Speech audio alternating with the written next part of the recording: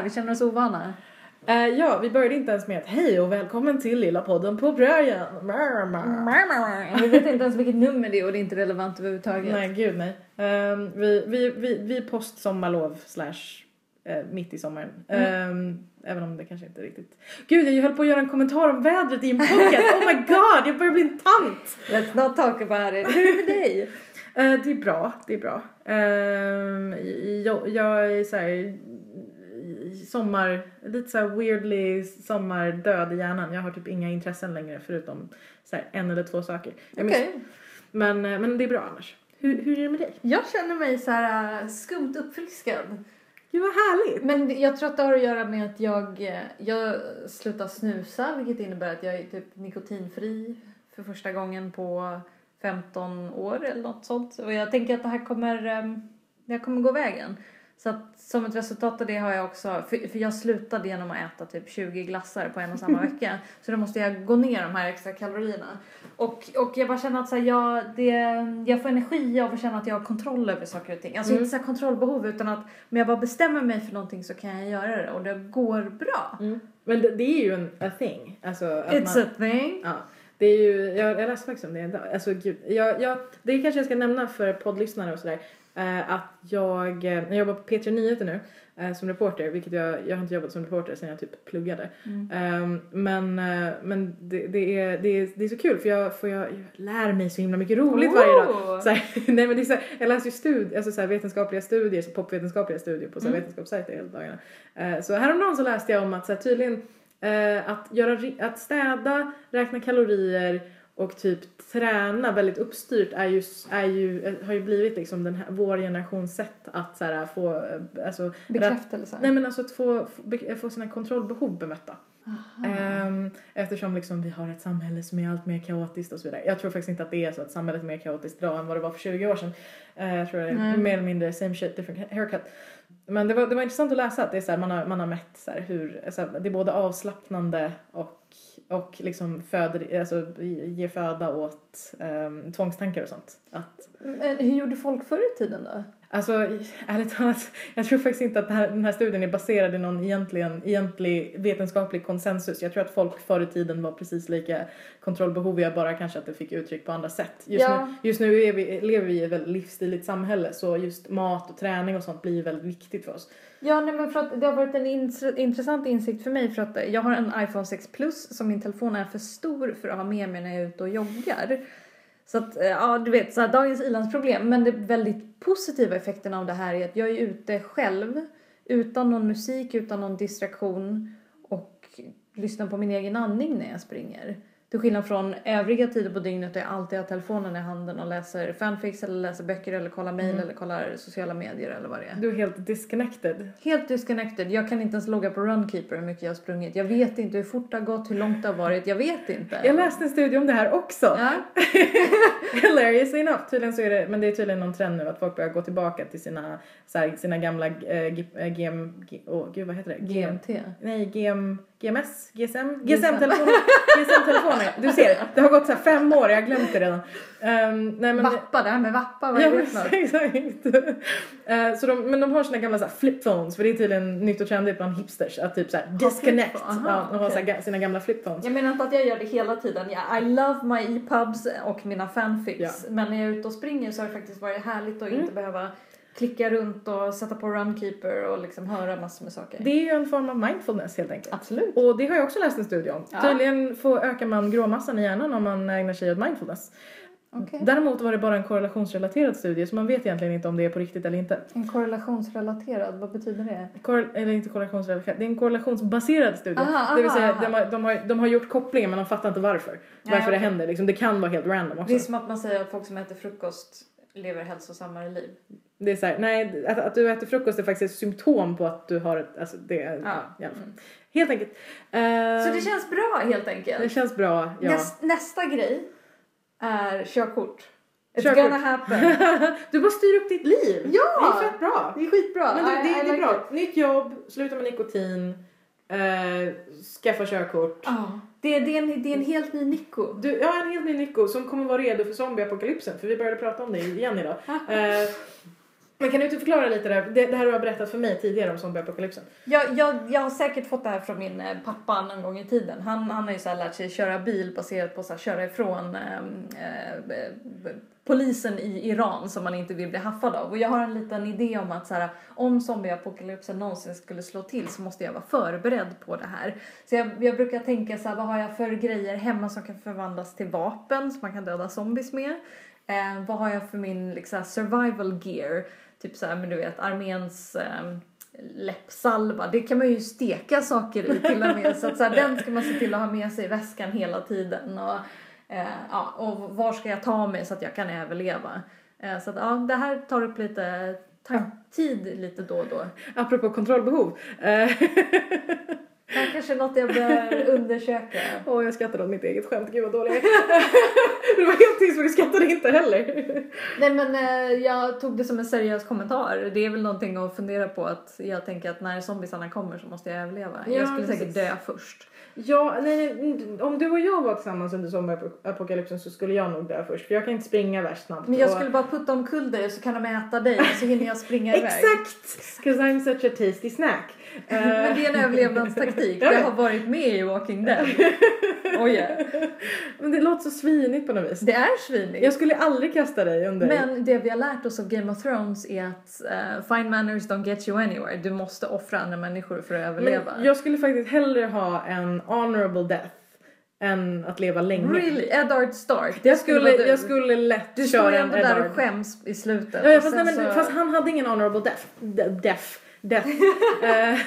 Han försökte ha en honorable death, men han var lite för korkad. Alltså han var ju korkad. Det var det som var grejen. Han var inte hederlig, han var bara korkad. Okej, han var lite hederlig också. Men jag tänker mer att så här, jag skulle hellre typ uppoffra mig själv för någon annans skull. Än att typ leva ganska jobbigt. Det är egentligen ganska själviskt av mig.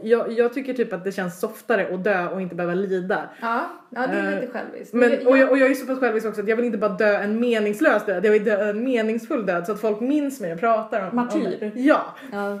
Jag tänker på den här sanningen som vi har lärt oss från Spaceballs. Evil will always prevail because good is dumb. Det är ju skitbra. Ja! Det där sätter ju Gud, jag har ju sett Spaceballs, hur kan jag ha glömt det? Det är Darth Vader-typen som säger det. Okej. Rick Moranis, jag minns inte vad han heter. Big Helmet? Jag har inget minne. Big Helmet. Det var lite väl många år sedan jag såg den. Men det där sätter ordet på typ väldigt mycket som jag tycker och tänker kring fiktion. Men idag ska vi faktiskt inte prata om studier, neuros eller zombieapokalypser. Vi ska prata om film. För att vi inte har pratat om film på typ 3 månader. Vilka är det vi ska snacka om idag då? Vi har varit och sett 2 filmer tillsammans. Vi hade biosöndag i söndags. Ja, det var jättetrevligt. Vi såg Magic Mike XXL. Och sen så såg vi, det är så roligt hur vi gör det här. Vi kombinerar kostymdrama med strippkomedi, jag vet inte hur man ska säga det. Så vi såg Far from the Madding Crowd, som är baserad på en Thomas Hardy-novell med Carey Mulligan. Och Mattias Schönertz. Och sen så såg vi strippfilmen, så att det var lite... Ja, men det var lite högt och lågt. Högt och lågt, det var bra. Och sen så har vi sett Jurassic World och Ant-Man separat. Ja, det har vi, precis. Jurassic World är väl kanske lite sena på bollen med. Det var ju ändå typ 2 månader sedan den kom. Men jag tänkte att vi känner båda så pass starkt för den. Och vi har inte pratat om den med varandra än. För vi sparade oss för er, podden. Love us! Nej, men det är helt enkelt så att vi har liksom sparat oss. Så jag förbereder på en mindre ilskekavalkad. Vilken av de här filmerna är du mest upprörd över? Okej, jag blev mest kränkt av Jurassic World. Jaså? Ja, jag blev mest kränkt av den. Jag blev mest kränkt av Magic Mike. Ja, men du gillar inte Magic Mike. Det är la différence. Fancy lady with a fancy French. Jag måste bara säga, jag har ju varit hemma väldigt mycket på sistone. Och jag var ju bland annat ledig en månad då jag la tid och skrev på min bok som nästan är klar nu. Herregud. Men under den månaden så var jag väldigt mycket med Martin. Och jag och Martin har ju en tendens att typ så här skojprata olika språk. Typ engelska, och ibland så typ säger vi saker som inte är på franska med en fransk dialekt så det låter franskt. 'Cause it's funny. Men la différence är väl... Jag vet inte om det är la différence eller om det säger... Le différence. Det är maskulinen eller femininen, who knows. Men det är roligt så här. Så de här grejerna poppar ut. Även den här konstiga snabbsnackande neurosen som är i och för sig ganska lik hur jag vanligtvis pratar. Men den är liksom lite påspädd idag. Just för att jag har varit ensam så himla länge. Okej. Good to know. Ja. Om det kommer någon mer franska. La différence. Ja. Jag kanske ska nämna också att vi är i mitt kök idag för en gångs skull. För omväxlings skull. Det är jättehärligt. Ja, det är Bredäng. Bredäng. Men det ekar lite här inne. Jag kände att vi nästa gång kanske vi ska spela in typ i klädkammaren eller någonting. Klädkammaren. Ska du och jag sitta i klädkammaren och ha det lite mysigt? Det är jättehärligt. Vad fan, vi kan tända lite ljus, äta lite kakor. Jag har en ryamatta där inne. Du ska inte tända ljus i ett litet utrymme med mycket flammable stuff. Men det är just därför. Vi har en massa tyg så vi bara we'll just drown the fire. Tyg brinner. Ja, men men tyg brinner. Mycket polyester. Ja, nej, det har jag inte. Ull och bomull. Kontrollbehov. Fukttäta textilier. Okej. Ja. Men Jurassic Crowd, vad var det som... Jurassic Crowd. Okej, jag måste också nämna att det är sent. Vi tänkte ju typ podda tidigare idag. Men det vi gjorde istället var att prata om typ såhär, vad var det? Boken och typ kvinnliga ståuppkomiker. Ja, lite randomness. Men Jurassic World. We have learned more in the past decade from genetics than a century of digging up bones. A whole new frontier has opened up. We have our first genetically modified hybrid. You just went and made a new dinosaur? Probably not a good idea. Almost 40 feet high.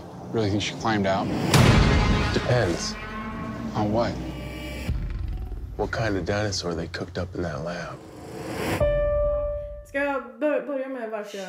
Oh my fucking god! Vilken dålig film. Nej, okej. Jag ska säga så här. Jag såg första Jurassic Park när jag var liten. Och det liksom vaga min. Jag tror inte jag såg hela. Min mamma lät mig inte se hela för att den var läskig. För att folk typ äts upp när de sitter på toaletten. Precis. Så jag fick se liksom... jag tror början, mitten, lite av mitten och lite av slutet liksom. Jag har bara kraftiga minnen av den där killen som sitter på toaletten och blir uppäten. Och, ja, i alla fall. Men för att jag skulle gå och se Jurassic World så satt jag och Martin och kollade på Jurassic Park första. Och sen Lost World också, 2:an. Är det den som Jeff Goldblum är med i? Ja, precis. Och Julianne Moore. Just det. Och så jag blev ju helt enamored. Alltså de här filmerna är ju så fantastiskt bra. Och gud vad de håller sig. Alltså de är inte jag trodde verkligen att de skulle vara så präglade av sin tid. Men gud, de funkar ju precis lika bra idag. Och alltså jag kommer ihåg där hela tiden att så här, fan, Steven Spielberg back in the day var ju fan sjukt vettig.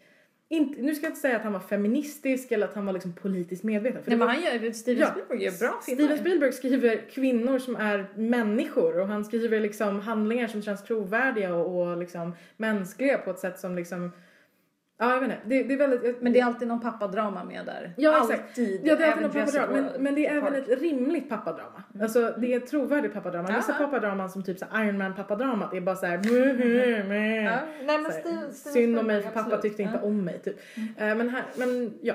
Så jag blev väldigt, väldigt... Och du vet, musiken är fantastisk. Och du vet hur de har gjort alla animatronics. Och jag menar, effekterna då. Så jävla mycket... Alltså, ja. Jag blev väldigt, väldigt... Så jag såg ju verkligen fram emot Jurassic World. Men trodde du verkligen att det skulle vara bra? Jag trodde inte den skulle vara bättre. Men jag trodde att den skulle vara...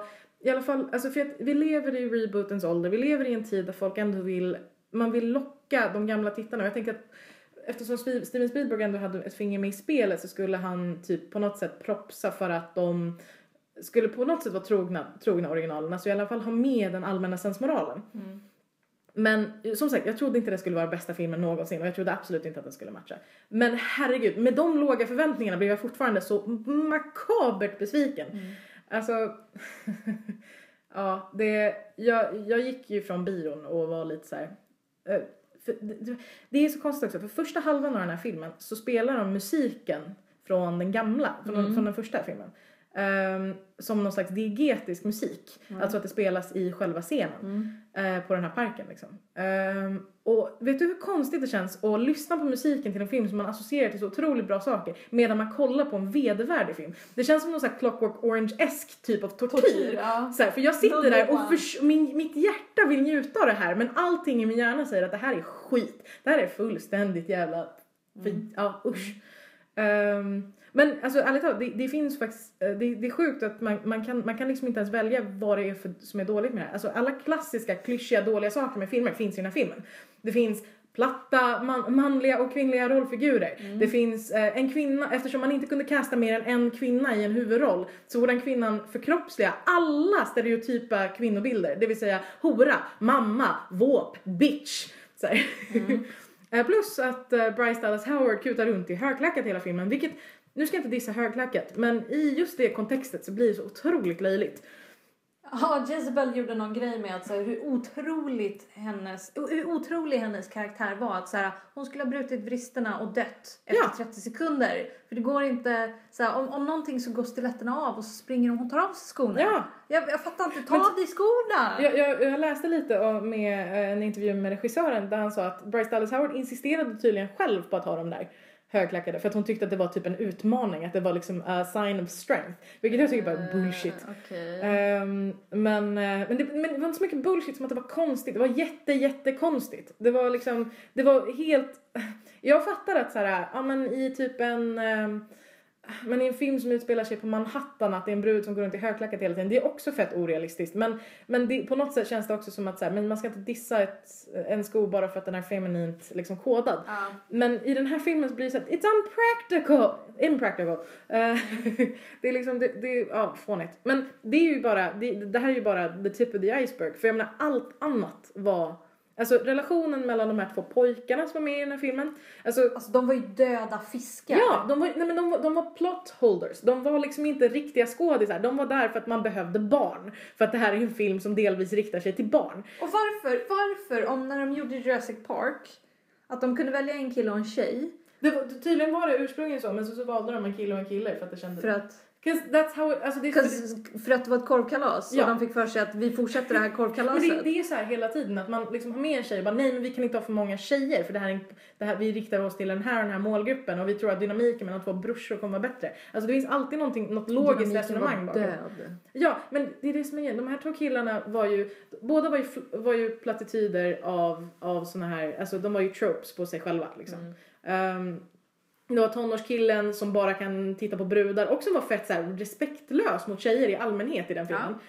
Och den unga pojken som är lite freaky och lite nördig och som typ är jätterädd för att mamma och pappa ska skilja sig, vilket var den konstigaste biten i hela filmen, när de sitter på en ride och börjar gråta över att mamma och pappa håller på att skilja sig, någonting de inte har foreshadowat särskilt bra tidigare. Jo, det var lite dålig stämning mellan föräldrarna, men det var liksom ingenting de pratade om, det var ingenting övertydligt. Nej. Och de pratar om det i exakt typ 2 minuter och sen är det över. Ungen gråter och sen är det färdigt. Sen pratar de aldrig mer om det i filmen. Nej, men det, jag tänker efter, det är så mycket som är fel. Det är så mycket som är fel. En till grej också. Judy Greer spelar ju deras mamma. Syns i början av filmen och i slutet på filmen. Och jag tänkte på det i samband med Ant-Man som vi ska prata om sen. Där spelar hon också den där konstiga mammarollen. Alltså Judy Greer är en fantastisk skådis. Och hon, alltså internet har ju skrivit om det här också. Men jag blir ju på riktigt paff av att hon har spelat så jäkla bra, alltså hon har ju stundtals spelat jävligt bra grejer. Men det är ingen som fattar att hon kan vara mer än den mest meningslösa kvinnliga rollfiguren i liksom hela, gud, nej. Jag skulle vilja prata om en sak. Jag var hemma hos min bror. Jag minns inte om vi pratade om Jurassic World eller vad det var. Men vi pratade om hela principen med att när du tittar på vissa filmer så måste du liksom göra avkall på mycket verklighet. You suspend your disbelief. Ja, precis. Det finns ett uttryck för det här. Och att det är liksom, det är i det sammanhanget man så här kan titta på Sagan om ringen och man tycker att det är helt okej med troll och trollkarlar. Men det är lite som vi pratade om att man kan bedöma filmer efter 2 olika grejer. Det är så här värderingar och kvalitet.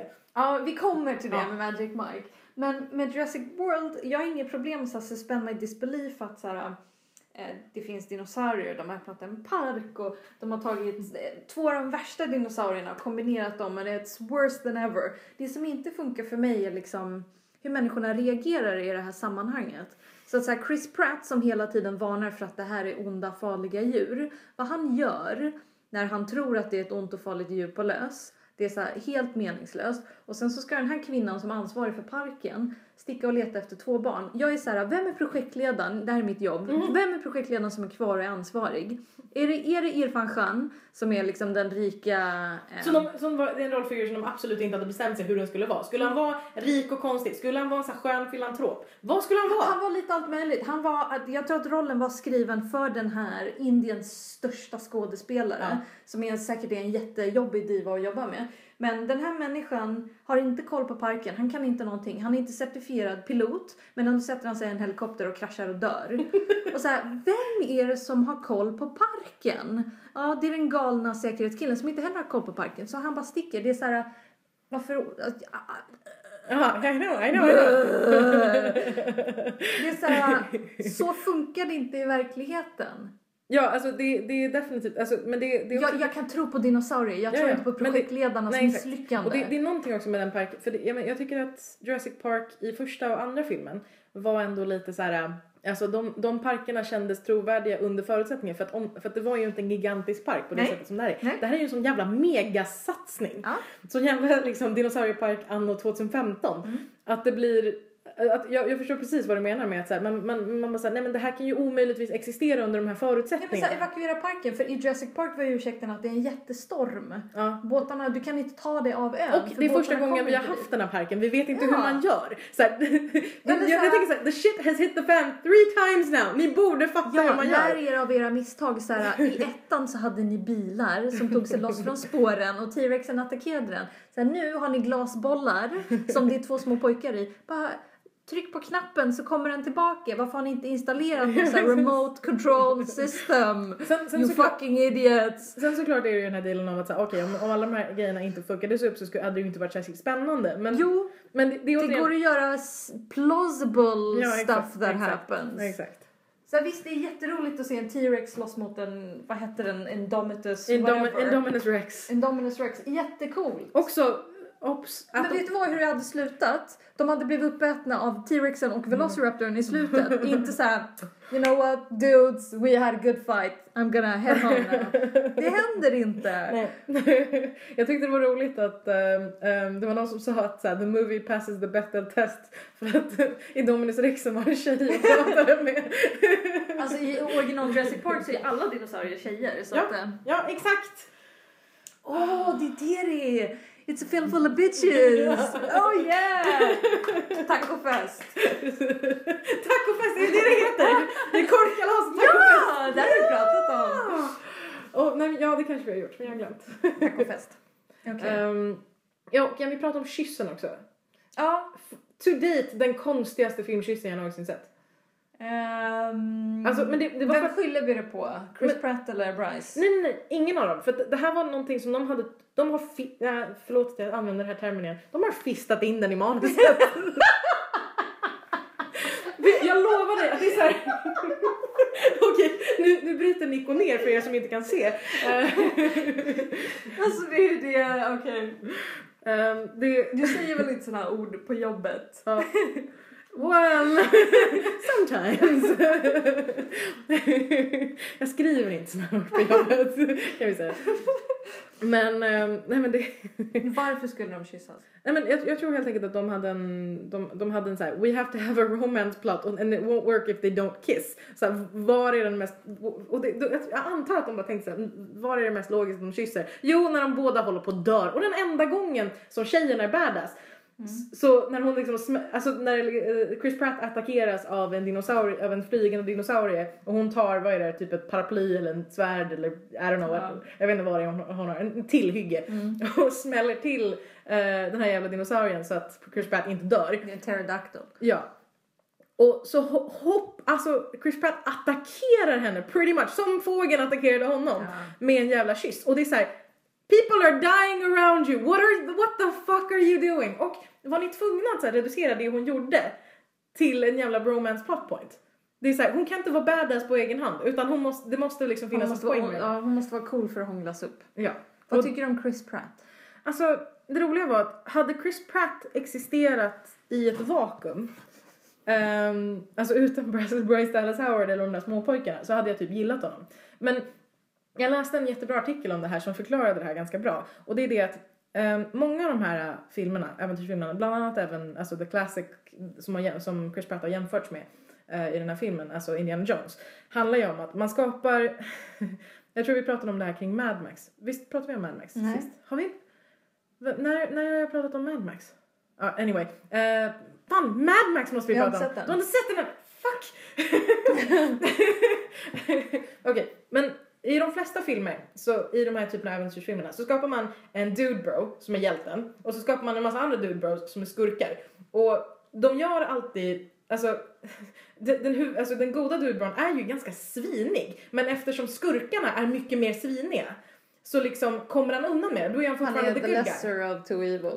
Exakt. Och typ Indiana Jones är ett prima exempel på det. Han är ganska vidrig mot kvinnorna i de filmerna. Alltså han är ganska nedlåtande, sexistisk, typ alltså calls them names. Och han är inte våldtäktsman. Nej, exakt. Men eftersom det finns en skurk som är så mycket värre, så är det okej. Och Mad Max är ju anledningen till att Mad Max, jag tycker att Mad Max är en så bra film, värderingsmässigt, utöver att den är ett bra hantverk, är ju att de har skitit i det. De har så här, vår huvudkille ska inte vara ett svin. Så här, he's a good guy, he's a genuinely good guy. Trots att vår skurk är typ den skurkigaste av alla skurkar i hela universum. Men det har de skitit i Jurassic World. Det är så här, Chris Pratt är dum i huvudet. Alltså han har ingen respekt för någon förutom typ sina dinosaurier och typ sin token black guy assistant. Och du vet, han är skitotrevlig mot henne. Han liksom fattar inte hur man hanterar de där ungarna. Och de har ingen... Hon är hans chef. Sure, but he doesn't treat her like one. Nej, men det framgår ju inte alls. Nej. Och det är aldrig, man skapar aldrig någon makthierarki. Utan man hänger det på att så här, han är lite så här, fuck the man.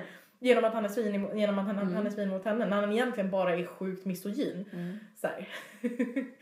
Och den enda scenen jag faktiskt gillade i den här filmen, den var jättekort. Och det var när Bryce Dallas Howard möter den här brachiosaurusen som är döende i mitten av filmen. Och det här är ju en kopia av en scen med Laura Dern i första filmen. Med Triceratopsen som är sjuk. Exakt. Och det är det att hon kommer fram till det här djuret och liksom håller henne om huvudet och är lite så här motherly och omhändertagande. Och anledningen till att jag gillar den här scenen är ju för att det här är en av de få scenerna i hela filmen där de använder sig av animatronics istället för CGI. Ja, men då tycker de effekterna. Du pratade inte om innehållet i scenen. Ja, men det är det som är det. Teknologin gör ju att den scenen innehållsmässigt blir bra. För att hon, för en gång skulle i hela filmen så gör hon någonting helt oberoende av män. Hon ser ett djur, hon agerar direkt. Och får liksom en human stund. Men obs, det här är fortfarande en jävligt fånig scen. Så, jag tyckte det var alltså såhär, det var såhär, she's a mother. Såhär, men, och det är det jag menar med att såhär, den här filmen är så dålig att det där var den bästa scenen. Men hur kunde liksom hela hennes karaktär vara driven av att hon är en jag har inga barn, parken är mitt barn och min syster säger till mig, när du får egna barn så kommer du veta hur det är. Och i slutet så var det så. Precis. Men det de har gjort är att de har överfört Sam Neills handling från första filmen på henne.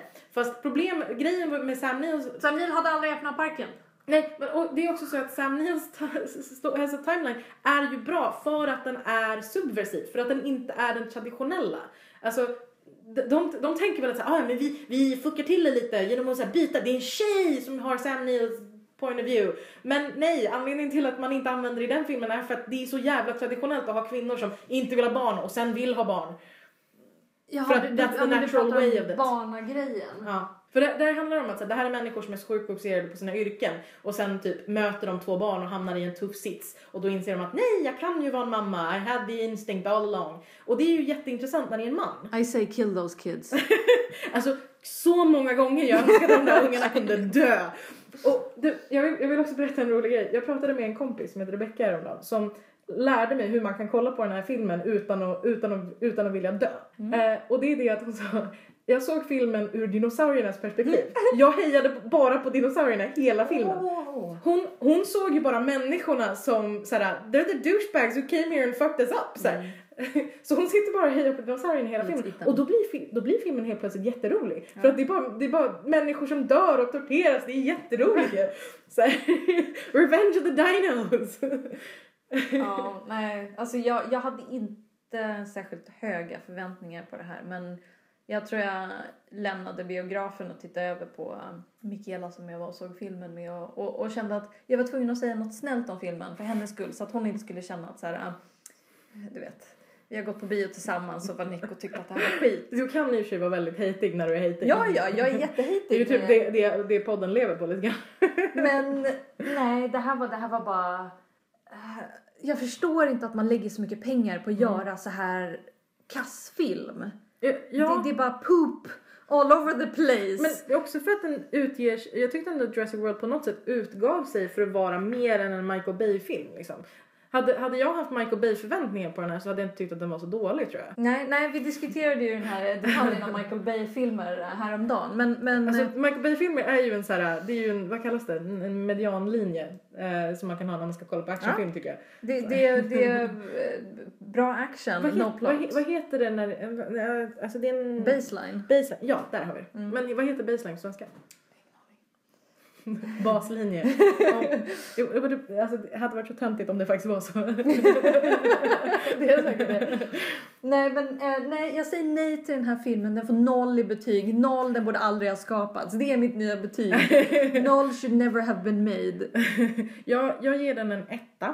För att jag alltid måste ge filmer lite bättre betyg än vad du gör. Och det ger jag enbart för att Jeff Goldblum inte var med i den här filmen och förstörde Jeff Goldblum för mig för evigt. Jaha, du menar att han inte var med? Att han inte var med i det var ett plus. Det var ett plus. Ja, nej men det håller jag med om. Och den där animatronics-scenen. För att det kränkte mig så otroligt mycket att den var så fläskigt CGI. Alltså det var så dåligt. Kan vi kommentera på det faktum också att alla tjocka människor är onda, lata och dör? Ja, gud ja. Alltså vad är det här? Men det är hela zombie-apokalyps-grejen. Alltså det visar man i zombiefilmer också. Att så här, men jag tänker på alla de där människorna i Wall-E, om du har sett den. Ja, alltså det är hela den grejen. Det är så här, useless human beings, I'll let you die. På tal om Wall-E så reflekterar jag över en sak häromdagen. Du vet den här scenen när han är uppe hos kaptenen och tittar på alla kaptener genom historien. Och det är bara men.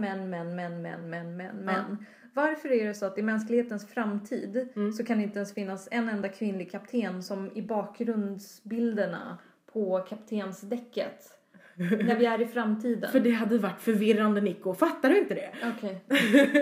Sidospår. Men jag bara, när jag insåg det här så tänkte jag, fan vad sjukt. Det är samma nivå av så här, varför är det så sexistiskt i Game of Thrones när det finns drakar? Och Lex att man var tvungen att köna den jävla igelkotten i The Hobbit.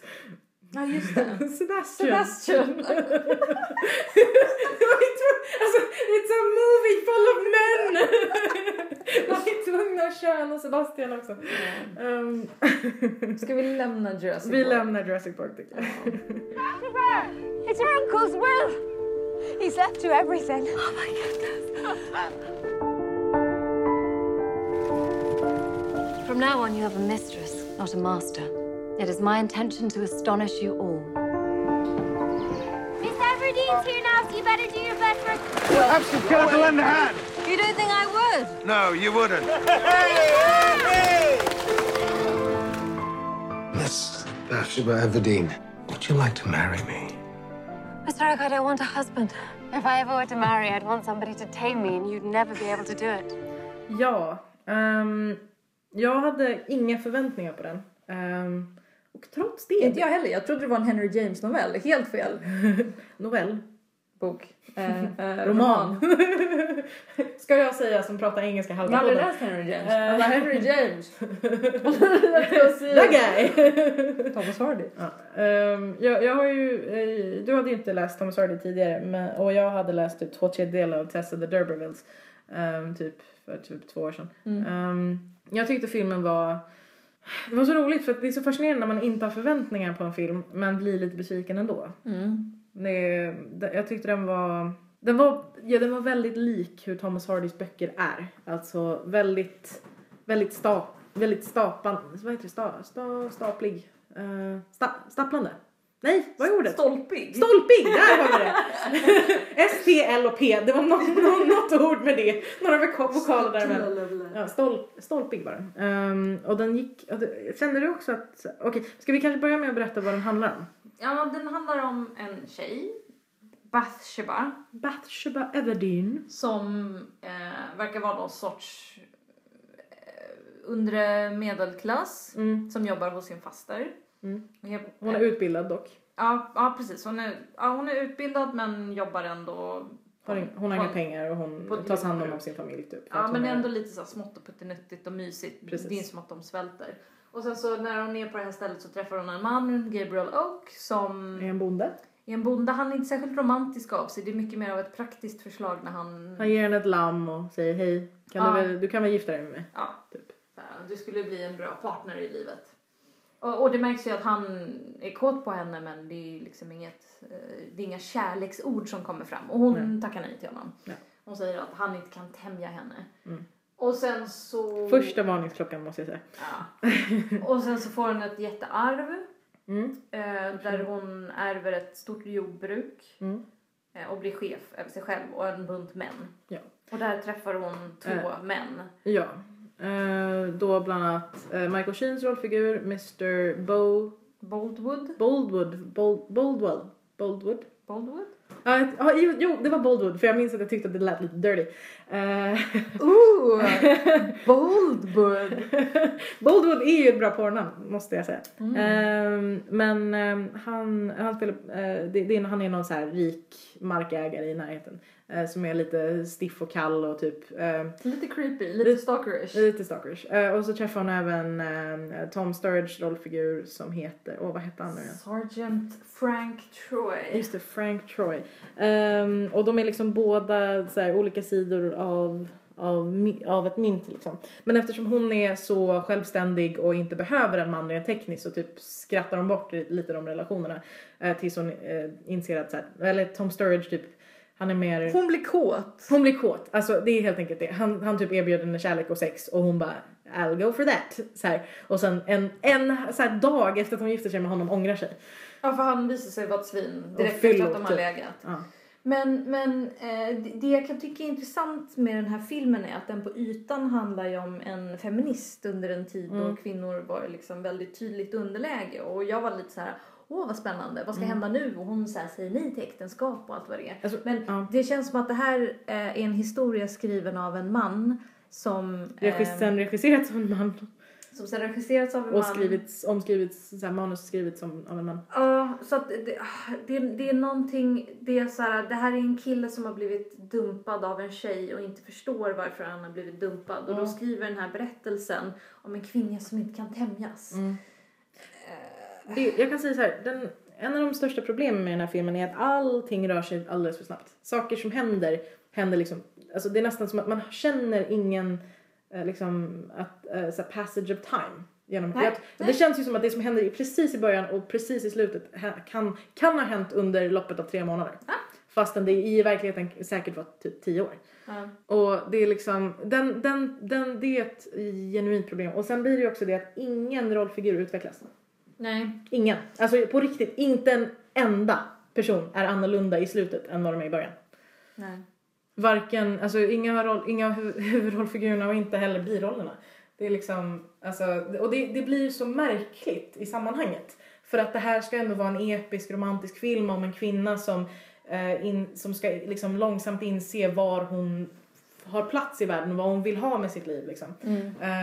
Och en av de största problemen de skapar med det, som jag tycker de gör i väldigt många filmer, romantiska filmer, är att de etablerar Mr. Oak som en alldeles för passande kärlekspartner från början. Han är bara god och bra och beständig. Och de har bra kemi och hela fadrullan. Och så kommer alla de här andra männen. Och det blir så uppenbart att de är fel. Och vad jag har förstått av de recensioner jag har läst, så är det så att i böckerna så är det mycket, mycket luddigare. Man vet inte. För hennes bild av Mr. Oak är mycket, mycket... alltså han är ju mycket mer stodgy i böckerna. Alltså det är en klassisk så här, Mr. Darcy-grej. Alltså man tror verkligen inte att han är hjälten i början. Nej. Och det är hon som långsamt utvecklas och förstår att ja, men det här är he was there all along, liksom, den insikten. Men det har de ju misslyckats med här, för att typ, så här, han är den snyggaste skådisen av alla, och typ han är så här blond och de ser henne djupt i ögonen. Michael Sheen borde ha spelat Gabriel Oak. Ja.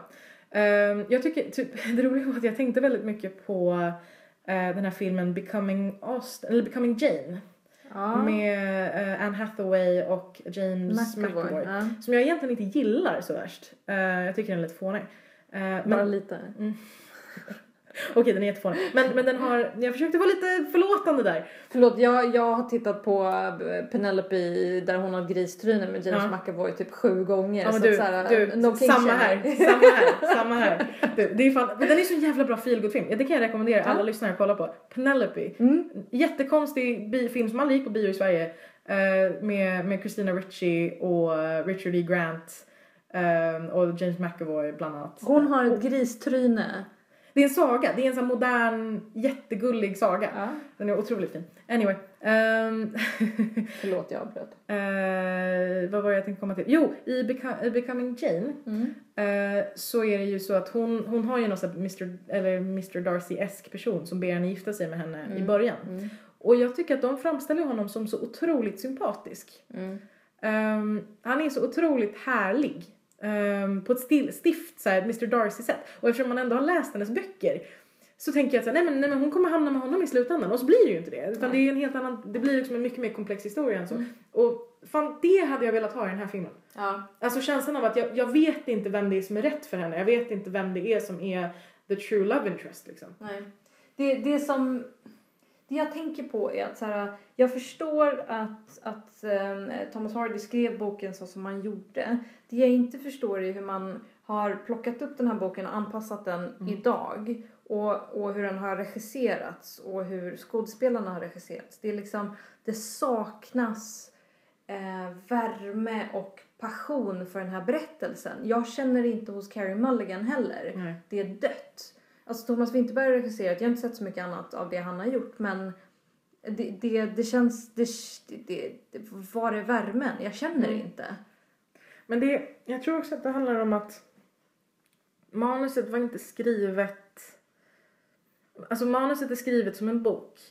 Och grejen är att i en bok så kan man ju förmedla många av de grejerna mycket bättre än vad man kan förmedla dem i film. I film behövs det mer kött. Det behövs mer, alltså det behövs ju riktig regi hellre än ett liksom matigt manus. För att det ska liksom kännas levande. Särskilt vid romantik så handlar allting väldigt, väldigt mycket om fotoregi hellre än att så här, manuset ska tydliggöra exakt hur alla känner hela tiden. För det tyckte jag att de var väldigt övertydliga med. De pratade, det kändes på något sätt att de hade tryckt in så mycket i dialogen. För att slippa att filmen skulle bli så lång. För att det är så många saker som händer. Filmen är 2 timmar lång. Men jag tror att den hade ju behövt vara 3 timmar lång. För att man överhuvudtaget ska få med, alltså om man ska ha med alla de här separata händelserna. Alltså när alla de olika vändorna i hennes liv. Utan att det ska liksom kännas som att så här, man skyndar sig igenom det. Men och som tittare så tycker jag att man köper inte... Man köper inte hennes motivation och hennes känslomässiga obeslutsamhet. Eller typ hon är väldigt omogen. Det är det främst grundar sig också. Alltså hon är inte... Det är därför det är så konstigt att hon inte utvecklas. Hon är precis lika så här lynnig i början som hon är på slutet. Man fattar inte exakt som du säger, man fattar inte vad hennes motivation är. Man fattar inte så här, vad vill du? Vill du vara en så här stark kvinna som tar hand om sitt eget estate? För du verkar inte jätteambitiös. Alltså hon gör liksom inte så ambitiösa saker. Man får inte se henne ta tag i saker. Men det är mest att så här, man har sagt att hon är chef och bara hon är chef, så här, kolla, kvinna, stark, så här, och så resten av handlingen handlar bara om att hon går runt och så här, dansar lite för sig själv på ängarna och typ man visar vackra vyer av Dorset liksom. Vi kommer komma till det med Magic Mike, men jag tycker både Magic Mike och den här filmen är gjorda ur ett väldigt manligt perspektiv. Man har liksom inte förstått, tycker jag, alls vad det handlar om. Det håller jag med. Jag tycker det är en konstant problematik. Jag tycker inte att män inte kan göra romantik. Det kan de definitivt. Men problemet här är väl mer att man på något sätt försöker komma undan med... Hade någon bestämt sig för att göra en Tess of the D'Urbervilles typ historia, och den är ju väldigt stel, väldigt tragisk. Men stel är ett bra ord. Alltså den är väldigt torr liksom. Det är inte meningen att du ska alltså det är inte meningen att man ska kolla på den här filmen och känna kärleken i relationerna och liksom svepas med. Nej. Du ska inte bli kär, du ska liksom gripas. Jag har faktiskt inte läst. Nej, men återigen, den är ganska sorglig. Den är en väldigt sorglig berättelse. Men grejen är samtidigt att så här, men det hade man inte försökt där. Man försökte skapa en romantisk historia. Och om du berättar en romantisk historia på det där torra sättet så blir det liksom så här, men vem är din publik? Vem riktar du dig till? Ja, alltså jag kan tycka typ om man tittar på Jane Austens Sense and Sensibility så är den också väldigt torr och den är inte alls lika typ dramatisk eller uppenbar i sina känsloyttringar som typ Pride and Prejudice. Men där har du karaktärer som utvecklas, som du förstår. Det finns någonting där som sker. Och man fattar deras inre drivkrafter. Det här var bara... Ja, verkligen. Nico gestikulerar. Ja. Puffigt. Puff. Men det... Ja, nej, jag var inte supernöjd med den alltså. Det var lite besvikande. Nu kommer Martin in och ska in i ett rum. Nej, men jag tänkte bara säga att det är bara behagligt med ljud. Martin ska gå och kissa nu. With the door open. Okej. So Far From The Madding Crowd. Skulle du rekommendera andra att se den här? Inte på bio. Herregud, inte på bio. Den är torr och förutsägbar. Jag tror definitivt den är värd att se för att den är väldigt snygg. Jag tyckte Michael Sheen var bra. Ja, Michael Sheen var bra. Han tolkade sin rollfigur väldigt bra. Tom Sturridge var ett riktigt svin, vilket kanske är en indikator på ett... Ja, I don't know. Men det är liksom... Jag vet inte. Jag tänkte på den här scenen. Om den kommer på Netflix så kan du kolla på den. Ja, Netflix, absolut. Ja. Men jag bara tänkte på den här scenen när han står i skogen och ska imponera på henne med svärdet. Ja, det är så jävla creepy. Var det meningen att vi skulle tycka att det var sexigt eller upphetsande eller någonting? För han ser ju ut som en jävla idiot. Ja, men jag tror att det ska vara lite både och. Man ska bli både lite rädd och lite kåt. Typ. Men han ser ju ut som en 9-åring som fäktas med ett svärd. Är det Tom Sturridge som inte kan leverera? Jag tror faktiskt att det var meningen att han skulle se ut som en 9-åring. Men att man på något sätt skulle typ tycka att det var charmigt. För att sen visar de ju en scen när han står ute på gården och gör det fast på ett så här otåligt sätt. Och då ska det liksom vara en variant på det. Kommer du ihåg scenen i Bodyguard med samurajsvärdet? Ja. Och slöjan. Det var sexigt. Ja, gud. Ja, det här var inte sexigt. Nej, gud nej. Men återigen, jag tror det är det du säger. Att det är gjort av män. De vet inte riktigt, alltså, man vet inte riktigt hur man gör en sån snygg scen. Nu när jag tänker efter vet jag inte vem som gjorde Bodyguard. Gud, nej, det vet inte jag heller. Let's google it. Jag höll på att säga... Men det är väl kanske ingen känd. Mick Jackson. Okay. Lawrence Kasdan har skrivit manuset. Ja, men... Ja. In igen. Okej. Ja, i alla fall. Det var konstigt. Men det... Jag tror återigen, det är det här med att man inte riktigt vet vad man är ute efter. Det är det främsta problemet. Men i övrigt så, ja. Jag tror jag ger den en stabil 3. Här skulle jag säga en 4. Den är ändå sevärd. Ja, eller något. Alltså, det... Men det är sån här film som killar ser och så tänker de, jag tycker inte om kostymfilm, jag fattar inte, jag somnade bara. Nej, precis. Så att, nej. Den var liksom... Den hade ingen... Vissa filmer som är dåliga, som är snygga, kan man ju ändå säga, den här filmen kan jag tänka mig så här... strökolla på när jag är förkyld typ. Jane, ja, precis. Den senaste Jane Eyre. Exakt. Eller den senaste Pride and Prejudice. Alltså massa sådana filmer är ju sådär. Jag har ju kollat på, vad heter den? Death Comes to Pemberley. Jag tycker inte den serien är asbra. Men jag kollar på den ändå så här, lite strökolla lite för att det är så här stämningsfullt. Men den här filmen är absolut inte så. Gud vad jag inte kan tänka mig sitta och strökolla på den här. För den är för krånglig. Man tycker inte om någon av karaktärerna tillräckligt mycket för att se om den. Precis. Ja. Anyway. Far From The Madding Crowd. The Grand Finale. Grand Finale. Ja. Magic Mike exits I got a little treat for y'all tonight. We're gonna see if he still got some magic in that mic. Tomorrow, start the pilgrimage to Myrtle Beach for the convention. I mean, if this really is our last ride, what if we make up some new routine? In this game, it's evolve or die. Are you ready to be worshipped? Jag tyckte den här var kul. Jag tyckte det var kul. Jag lovar att jag inte hatar dig för den här åsikten.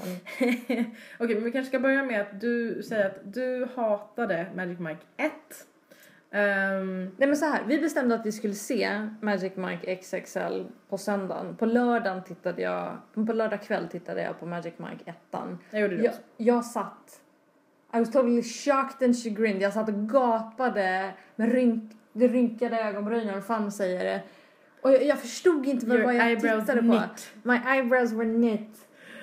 Och jag sitter och tittar på namnen och bara okej, Steven Soderbergh, strippare, Steven Soderbergh, men vad är det han har gjort? Det är bara fullständigt skit.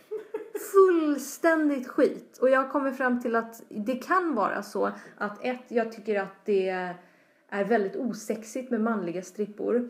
I don't buy Channing Tatum. Jag gör inte det. Jag tycker inte att han är snygg eller kul eller rolig eller attraktiv eller att jag är intresserad av att ha hans höftrörelser i närheten av mig. Jag fattar inte. Och visst, jag tycker Joe Manganiello är snygg. Okej, I'll give you that. Det är kul. Ja, precis. Alcide från True Blood. Han är okej att titta på. Men det kan jag göra i True Blood. Varför ska jag se den här filmen? Vad är det här för skit? Förklara det här för mig. 1 var kass, 2 var ännu sämre. Men du tyckte väl inte det efter bion? Du tyckte att 2 kanske inte var lika kass? Men den var fortfarande kass, men den var inte lika kass. Jag tror jag rycktes med i stämningen i biosalen. För att det är lite så här, woohoo! Det är som att gå på en stripshow, det är ju det är. Du har inte varit på en stripshow. Nej, det har jag absolut inte. Och det tänker jag inte göra heller. För att alltså nej. Skulle du gå på så här Ladies Night på Globen? Nej, men eller Chippendale? Men jag tror att det är för att jag tycker det är väldigt pinsamt när män gör sådär. Alltså IRL. Jag hade en kompis, vi är inte bra kompisar längre. Men som brukade, när vi blev fulla, han är själv, du har träffat honom, Olof. Han är väldigt dansant. Väldigt dansant människa. Men han, när vi blev lite fulla så började, det var något tillfälle tror jag som han dansade liksom mot mig lite suggestivt. Och jag blev sjukt embarrassed. Jag rodnade och typ tittade bort. Och han tyckte det var väldigt, väldigt roligt. Så det blev en tradition att varje gång vi fick i oss någon mängd alkohol så började han typ så här lapdansa mot mig. Och jag bara satt där och började bryta ihop för att jag typ klarade inte av det. Men vi ska väl klargöra att så här, Olof är väl jättecharmig, men han är ingen Joe Manganiello. Nej, men Olof är inte ful. Nej, det är han inte. Nej, och han är liksom inte, det är inte som att han kan dansa. Han kan dansa och han ser inte kufisk ut när han gör det. Jag menar, det är liksom, det finns människor som ser betydligt dummare ut. Men grejen var att jag fann det inte sexigt för att han var min kompis. Och så 2, det var liksom, det är någonting med det är roligt för jag har länge undrat varför, om det är för att män ägnar sig åt något feminint beteende, men det är det inte, för jag tycker typ inte att dragshows är pinsamma. Nej. Det är liksom det handlar inte om man kan ju titta på Saturday Night Fever och sånt utan att tycka att det är konstigt. Ja. Eller jag kan kolla på RuPaul's Drag Race utan problem. Det är liksom inget sånt. Men det handlar, jag tycker inte heller att det är jobbigt när kvinnor lapdansar. Jag tycker inte att det är jobbigt när kvinnor liksom undulate och dansar sexigt med sina höfter. Men du tycker att det är jobbigt när killar gör det? Ja. Nej men sådana problem har inte jag. Nej, men jag tycker att det är jobbigt. Så det är liksom, jag skulle inte gå till en sån stripshow av den anledningen. Men jag har inga moraliska kval med det. Jag tycker inte att det är fel. Jag tycker i och för sig inte att när kvinnor gör det att det är fel heller. Men jag har betydligt mycket mer emot den praxisen än den manliga. Eftersom, och det här har vi pratat om tidigare. Men jag tycker att det är så otroligt stor skillnad. Det är inte samma förutsättningar. Män har makt över sin egen sexualitet. Både i samhället och hur de är uppfostrade. Män fråntas aldrig deras subjektposition. Män sexualiseras men män objektifieras inte. En manlig strippa är fortfarande en människa. En kvinnlig strippa är inte en människa. Alltså nu snackar jag om den allmänna samhällsbilden. Självklart finns det ju enskilda fall. Men jag menar bara, just det här sammanhanget. Det är därför Magic Mike är mer intressant än typ Bunny Ranch. Men varför kan man inte göra en film där manliga strippare objektifieras då? Varför måste vi göra en film där de subjektifieras? Men det är det som är grejen. Jag tycker att de här filmerna gränslar ganska bra mellan det. Och jag tycker särskilt XXL gör det. För att XXL framställer de här männen som actual people. Men fåniga actual people. Och vilket gör att de på något sätt objektifieras på samma sätt som kvinnor gör i såna här filmer. Typ Bunny Ranch. Jag vet inte om du har sett den. Nej, okay. Det är liksom, det handlar om att så här, jag tycker så här, Matt Bomers rollfigur var Ken är ju ett särskilt bra exempel på det. För att han är fånig. Han typ gör yoga och pratar om spiritualitet och är så här level 3 Reiki master. Och är så här lite så korkad så här, har ingen djup egentligen och typ han vill typ further his acting and singing career typ. Han fick väldigt mycket utrymme. Ja, han fick väldigt mycket utrymme. Men det är liksom, men på något sätt så jag kan typ respektera det mer än typ första filmen. I första filmen så typ introducerade man inte dem överhuvudtaget och man på något sätt försökte få dem att framstå som ganska djupa. Alltså ganska sofistikerade rollfigurer. Särskilt Channing Tatum. Man försökte framställa honom som mer sofistikerad än vad han egentligen behövde vara. Alltså jag kan acceptera de här filmerna som amerikanska goofy comedies. Och jag tror att det är därför jag har lättare att acceptera 2:an än 1:an. För det Steven Soderbergh försökte göra tidvis var någon sorts amerikansk socialrealistiskt så här kids-liknande. Ska visa på det roliga men också de negativa sidorna och till slut får någon AIDS och dör liksom. Det kändes som den grejen. Men de negativa sidorna i 1:an var ju jättekonstiga med så här knarket och överdoserna och det var liksom bara skit. Det var bara det bara ryggskottet som Joe Manganiello fick när han lyfte den tjocka tjejen. Ja, det var ju 2:an, ja. Nej, det var 1:an. Det var 1:an. Ja, okej. Men det är liksom jag förstår inte om det här är en stripp softcore porn whatever. Det är inte softcore porn. Nej, men vi tittar på det för att det är nakna kroppar som juckar. Nej, det gör vi inte. Varför tittar vi på det då? För att men det är lite som att säga att man kollar på typ alltså att man kollar på Avengers bara för att det finns en massa pang. Visst, det är en del av anledningen, men det är inte den 100% anledningen. Och det är ens men det är kanske 80% av anledningen. Nej, inte för mig. Jag tycker att så här, det är strukturen, det handlar om hur de får ihop det, hur rollfigurerna liksom spelar med i pang-panget. Men du är en die-hard fan av just de filmerna. Men då tar vi bort. Men om vi tittar i biografer runt omkring oss när vi satt där. Ja, självklart är det kvinnor som kollar på det här för att det är nakna juckande män. Men du kan inte men det är lite som att prata om att så här, Borat är en sjukt rasistisk film för det är bara rasister som går och kollar på det. Det är inte rasistisk film, men visst människor... Nej, det är inte rasister som går och tittar på Borat. Ja, men det är smygrasister som tycker att Borat är en fantastisk film. Ja, men seriöst, generellt, den allmänna publiken som kollade på Borat såg inte den satiren som det egentligen var, utan de såg det som så här, yes, not! Så här, de tyckte typ att det var en festlig parodi på invandrare. Ja, okay. Alltså, det var liksom, de såg inte vad det egentligen var. Men man kan inte bedöma Borat utifrån vilka som kollar på det, även om man väldigt gärna vill det. Ja. Precis som att man kan typ inte, alltså, ja. Nej, men det är absolut, och det kan jag hålla med om.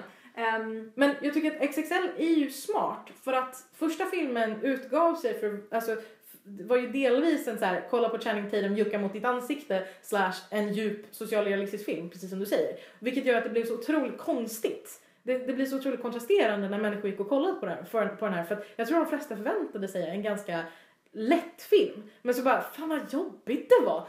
Men XXL bara, nu har de kickat Steven Soderbergh och bara, alltså från regissörspositionen och bara, nu kör de ju bara en straight up road trip movie med / contest movie. Alltså det var liksom Pitch Perfect fast med juckande killar liksom. Och det funkar bättre för att då liksom då är den lite mer överens med den publiken som går och kollar på den, och det inbjuder människor som faktiskt har en annan syn på den filmen än juckande kön att faktiskt gå och se den. Men kan det också vara det att jag tycker att juckandet inte bara är ointressant, utan jag tycker att det är hade jag varit, alltså för att när de bjuder upp de här tjejerna på scenen och aktivt juckar väldigt aggressivt i ansiktena på dem, för mig är det är inte sexigt ur en kvinnas perspektiv att bli juckad sådär aktivt i ansiktet. Jag tycker inte det. Nej. Alltså jag håller med dig och jag kan samtidigt inte hålla med dig, för på ett sätt jag vet ju folk som faktiskt tycker att det där är hett. Det är liksom, jag känner människor som gör det. Jag tycker inte att det är hett och du tycker inte att det är hett. Men det finns människor som gör det. För nu pratar inte jag om så vilka sexuella preferenser jag har eller vad som händer i min säng. Det är inte det jag pratar om. Men att jucka ett kön i någons ansikte. Men det är lite som att, men det är återigen, det är det här, there's a difference between men and women. Och på den fronten så blir det ju lite så här, ja, en man kanske gillar att en kvinna trycker upp skrevet i ansiktet på henne, men en kvinna uppskattar inte samma sak i utbyte. Återigen, det där är en generalisering. Det är så här, men det är för att man förhåller sig till oralsex som oralsex. Så här, oralsex i porren till exempel har ju en ganska demeaning grej. Alltså att man sänker sig på sätt och vis, alltså som kvinna. Nej, alltså det är inte det du tänker på? Nej, utan när vi pratar porr så är det ju två parter som liksom tycker om det här och gör det här för att de vill det. Men det som stör mig med den här filmen är att, förhoppningsvis, är att de plockar upp frivilliga från scenen som ofta gör fysiska gester och uttryck som att de blir överrumplade, de försöker backa undan, de försöker fjärma sig från det som sker. Det är det jag har problem med. Inte att det är någon som tycker att det är jättehärligt att ha ett skrev i ansiktet. Nej. Hade det varit så hade jag inte haft något problem med det, men de attackerar folk med sina skrev.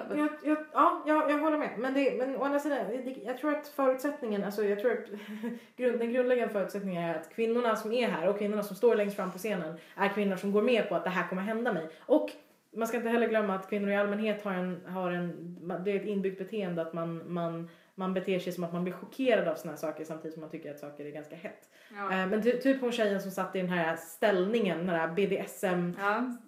Ja, det kanske inte var BDSM. Den där BDSM-stolen så var 1000 gånger hetare än 50 Shades of Grey-filmen. Återigen, så här, nivåerna här. Så vi tyckte inte att det här var fantastiskt, men it's better than 50 Shades of Grey. Absolut. Still a better story than Twilight. Men det är liksom, den ställningen till exempel, hon ser ju fett chockad ut. Men man ser ju också på henne att hon gör ju ljud och hon ler och hon tycker att det är kul. Ja. Även om hon tycker att det är lite typ.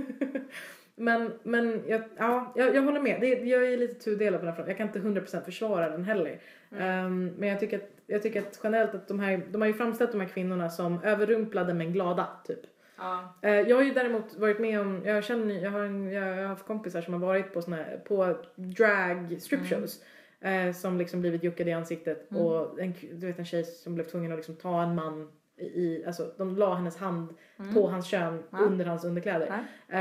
Och hon ogillade det som fan, men hon pressade. Och det är ju respektlöst.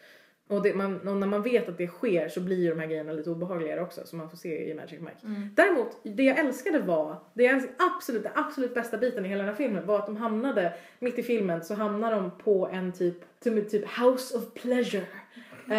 Som befolkades av 99% afroamerikanska kvinnor. Hade en typ Madame/MC som spelades av Jada Pinkett Smith. Som gick runt och kallade alla kvinnorna för queens. Och att det fanns en massa manliga strippor som liksom serviced them. Alltså hela den grejen. Och liksom alla var, och liksom det var the enormous lack av vita människor på den där platsen. Och att allting var väldigt, jag tyckte det var otroligt snyggt uppstyrt liksom. Jag tyckte Jada Pinkett Smiths rollfigur var också så här överraskande bra för filmen. Visserligen var hon ju också en plattityd av en så här sassy black woman, men fast jag köpte hennes karaktär när hon var i hennes hus. Sen när hon kom till the convention så tyckte jag det blev jättedåligt. Jag kan inte sätta fingret på varför, men I did not buy it. Men hon hamnade lite out of her element och då blev hon helt plötsligt, alltså som ensam typ svart kvinna, så blev hon liksom en plattityd. Återigen, jag tycker hela hennes rollfigur var lite platt, men det är den filmen. Ingen i den filmen är djup. Det är liksom, och på något sätt gillade jag det. Alla var ju fåniga. Alla var ju lite, man skrattade ju åt alla. Man tyckte alla var lite så här endearingly dumb. Även Channing Tatum som man typ på något sätt försökte göra till någonting. Men det var roligt också. De hade ju någon så här återigen infistad romantisk handling mellan Channing Tatum och Amber Heard som var någon så här fotograf som typ is not that into guys right now. Som typ är lite och det ska vara lite så witty banter och det funkar inte. Men hon är med så jävla lite. Hon är med typ lite i början, lite i mitten och lite på slutet. Och det var precis lagom. Det var så här, jag förstår att ni var tvungna att ha med det, men jag är väldigt glad att ni inte hade med det hela tiden. Och det var ingenting som dominerade handlingen. Hade de tagit ut det så hade det inte känts som att filmen led av det. Hånglade de någonting? Nej. Han bara juckade väldigt mycket mot henne. Och sen sa han, look I put a smile on, eller the gods gave you a smile again, eller någonting sånt så här. För att hon var ledsen. Men så, om jag tänker på, för mig det här känns lite som fanfiction med så här plot what plot. Alltså det är bara så här lullet emellan sexscenerna. Så känns den här filmen som så här strippscener. De hade inga sexscener. Och det är där jag menar att så här, det här handlar egentligen om sexet. Så här, du kan titta på en porrfilm och sen så spolar du förbi dialogscenerna för att komma till the action. Det är ju det de här filmen handlar om. Och i det läget så tänker jag så här, jag kan lika gärna titta på porr. Jag tyckte faktiskt att de vanliga scenerna var minst lika roliga som strippscenerna. Men det var återigen för att de visste vad de gör för film den här gången. Det var inga konstiga dialogscener där det var lite mumblecore-igt och konstig gulbelysning liksom. Alltså det var bara liksom a road movie. Det är så här, och jag älskade med den här filmen var också att de visade liksom bro love på ett väldigt trovärdigt sätt. Det här var män som kramade varandra. Det här var män som typ var ganska ärliga med varandra. Som du vet blev fulla med varandra. Men det var ingen sån här macho bro grej av att så här, vi kan inte vara ömma med varandra för att vi är män. Nej men det kan jag hålla med om. Det var trevligt. Så man ska jämföra den här med typ The Hangover. Så det är inget sån no homo-skämt och Matthew McConaughey's karaktär var ju väldigt obehaglig i ettan. Och den slipper man ju helt och hållet nu. Så jag älskar att de släppte både McConaughey och Alex Pettyfer med att såhär, they went to Macau. Så här. Det är så jävla bra. Det är nästan lite Days of Our Lives hit. Ja, verkligen. Men så på tal om det, Matthew McConaughey's strippscen i ettan. Var det han eller var det en body double? Jag har ingen aning faktiskt. Men jag misstänker att det var han. Alltså han känns som en sån skådis som faktiskt skulle göra den själv. Men creep. Och jag är så glad att vi slipper Alex Pettyfer. Gud vad jag hatade hans rollfigur i ettan. Alltså ni måste tänka på att Nico gjorde de här ljuden fast så här med alltså decibelmängden var 100 gånger mer på en perrong i tunnelbanan i Stockholm. Jag var tvungen att säga, jag som ändå pratar ganska högt hela tiden. Du tjuschade mig. Jag var såhär, calm down! Nej, jag var grymt upprörd. Det var väldigt roligt. Jag var grymt upprörd. Men en till grej jag ville nämna om Magic Mike.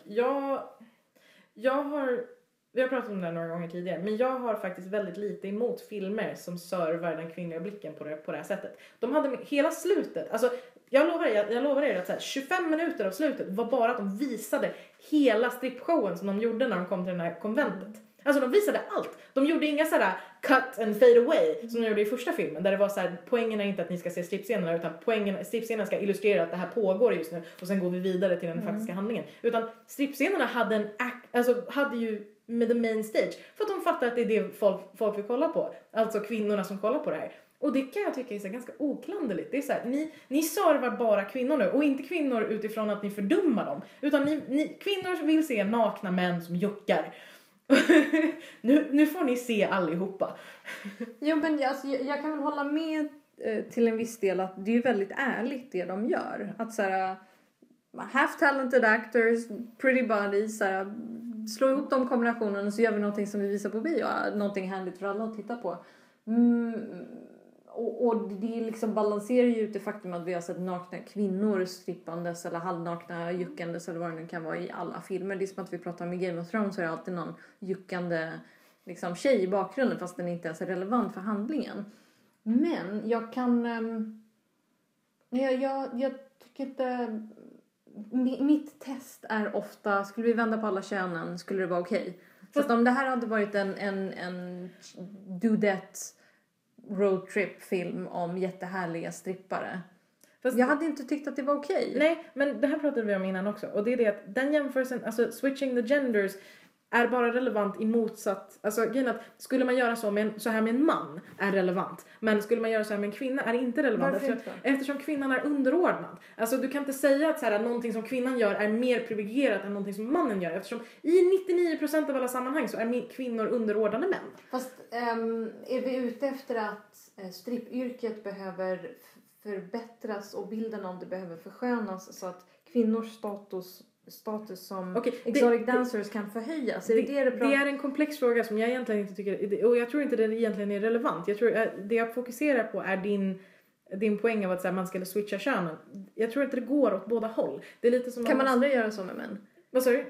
Väldigt, väldigt sällan tror jag. Alltså det är liksom, jag menar bara att i majoriteten av sammanhangen. I sammanhangen där män för en gångs skull behandlas sämre än kvinnor. Som rollfigurer och som liksom allmänna personer. Så tycker jag att så här, om man vänder på könen så ja, då blir det sexistiskt. Eftersom kvinnor alltid hamnar i sexistiska positioner. Men om man vänder på det. Om man visar män i sätt som traditionellt tilldelats kvinnor. Då blir det annorlunda. Då är det ett annorlunda sammanhang. Det är inte sexistiskt på samma sätt. Att diskriminera män på grund av deras kön är inte samma typ av sexism när de diskriminerar en kvinna. Precis som att omvänd rasism inte är en grej heller. Du skulle aldrig säga det när det gäller vita och rasifierade. Du skulle aldrig säga, skulle man göra så här med en rasifierad? Nej, jag tror att det jag är ute efter... Alltså, jag är ju... oj, nu var det många saker att prata om på samma gång. Jag tycker att sexualisera kroppar, individer och kön... jag tycker inte att det är mer okej att göra det när det gäller män.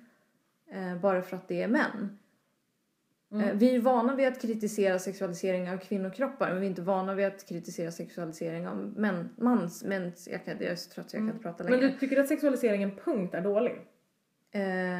Objektifiering, ja.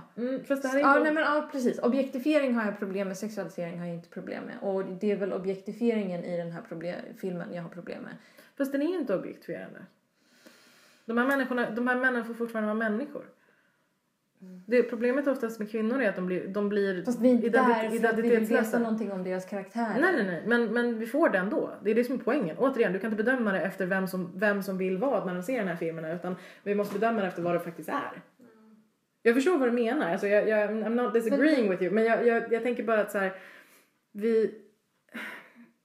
poängen ibland med att framställa privilegierade grupper i lika dålig dager som de som förtrycks är ibland inte att sätta det som norm. Normen ska inte vara att män objektifieras lika mycket som kvinnor. Utan att genom att objektifiera män så belyser vi exakt varför det är fel att objektifiera kvinnor.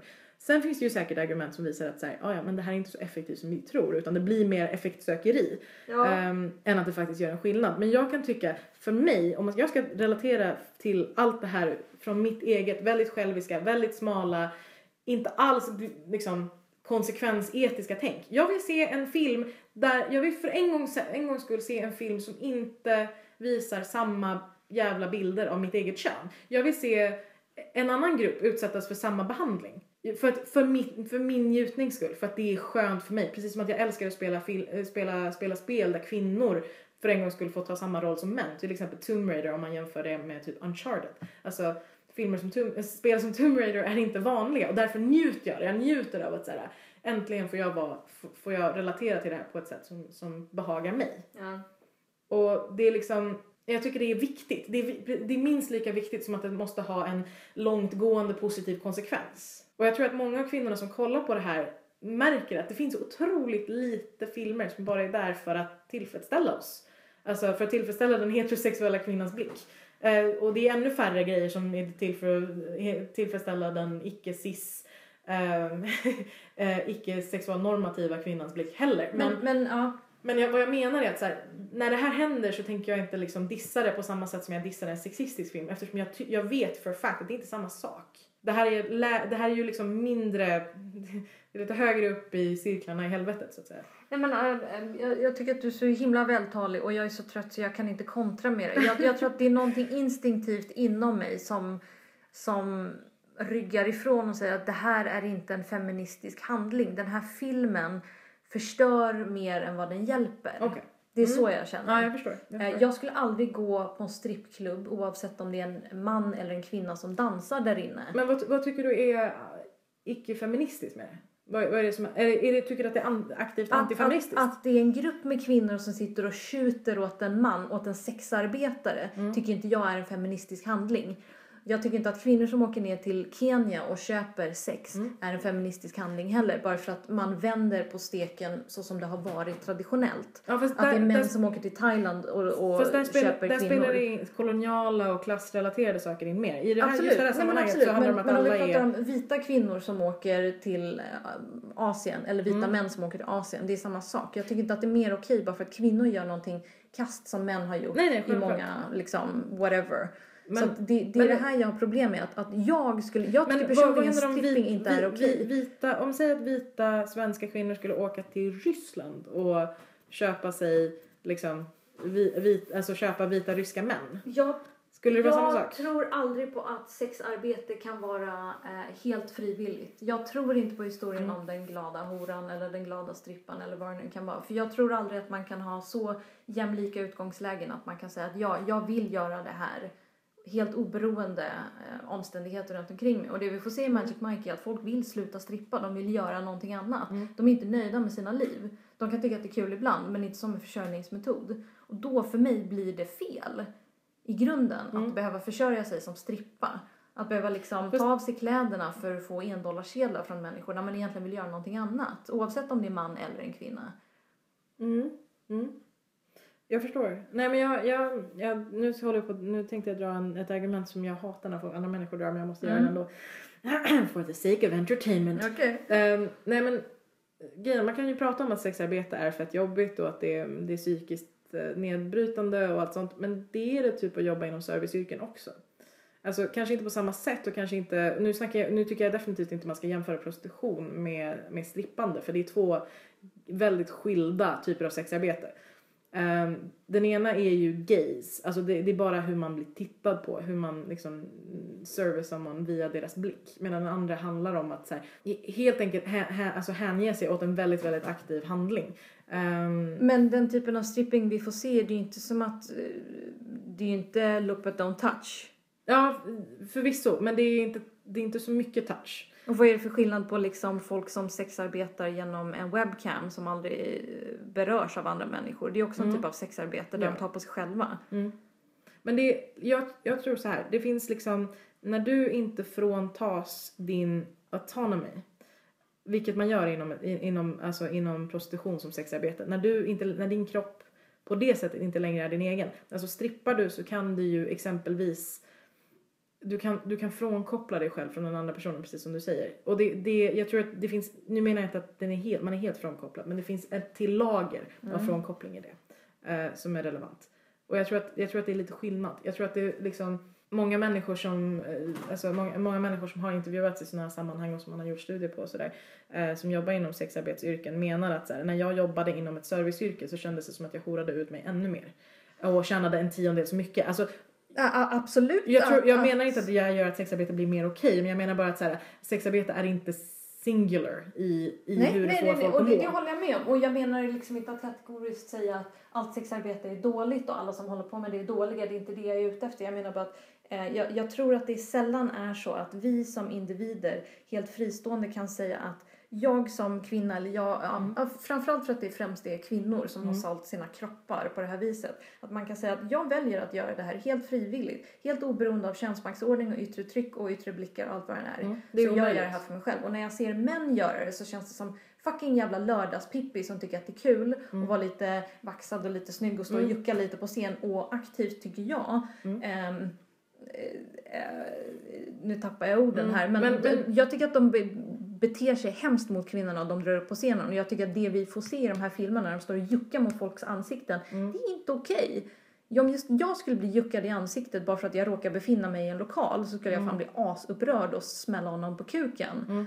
Alltså jag skulle inte tycka att det var okej. Och det vi sitter och tittar på här, alltså jag känner mig så moralkonservativ, men det är inte det handlar om. Det handlar om att de försöker förenkla en väldigt komplex fråga på ett väldigt idiotiskt sätt som bara handlar om att stoppa pengar i någons kallingar.